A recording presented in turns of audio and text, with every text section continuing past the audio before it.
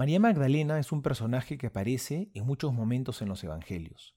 La tradición cristiana la recuerda por haber sido una mujer muy pecadora, siguiendo sobre todo el texto del Evangelio de Lucas, que narra que Jesús echó de ella 7 demonios. Sin embargo, fuera de esa referencia, todas sus otras apariciones están teñidas más bien de un profundo amor al buen Jesús.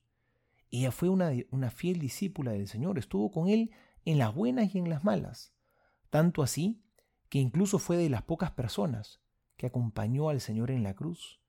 Y hoy el Evangelio nos muestra que fue a embalsamar el cuerpo del Señor.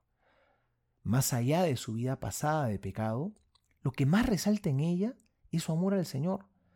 Y así se convierte en un signo vivo de esperanza para todos nosotros que somos pecadores, pero anhelamos ser santos. Nos muestra claramente cómo el amor triunfa sobre el pecado, cómo el Señor lo perdona todo y con su perdón nos hace personas nuevas, nos hace mucho mejores que antes y nos invita a una vida plena y llena de amor. Por eso Jesús se manifiesta con particular ternura en este pasaje y se muestra como lo que es, el buen pastor que llama a sus ovejas por su nombre. María le dice, y ellas lo reconocen por su voz. Rabuní, le responde María.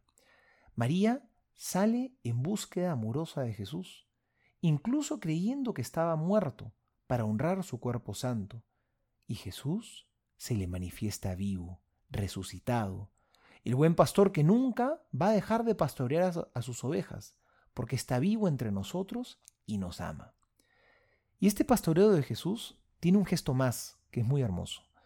En la última cena le había dicho a sus apóstoles, yo no los llamo ya siervos, sino los llamo amigos.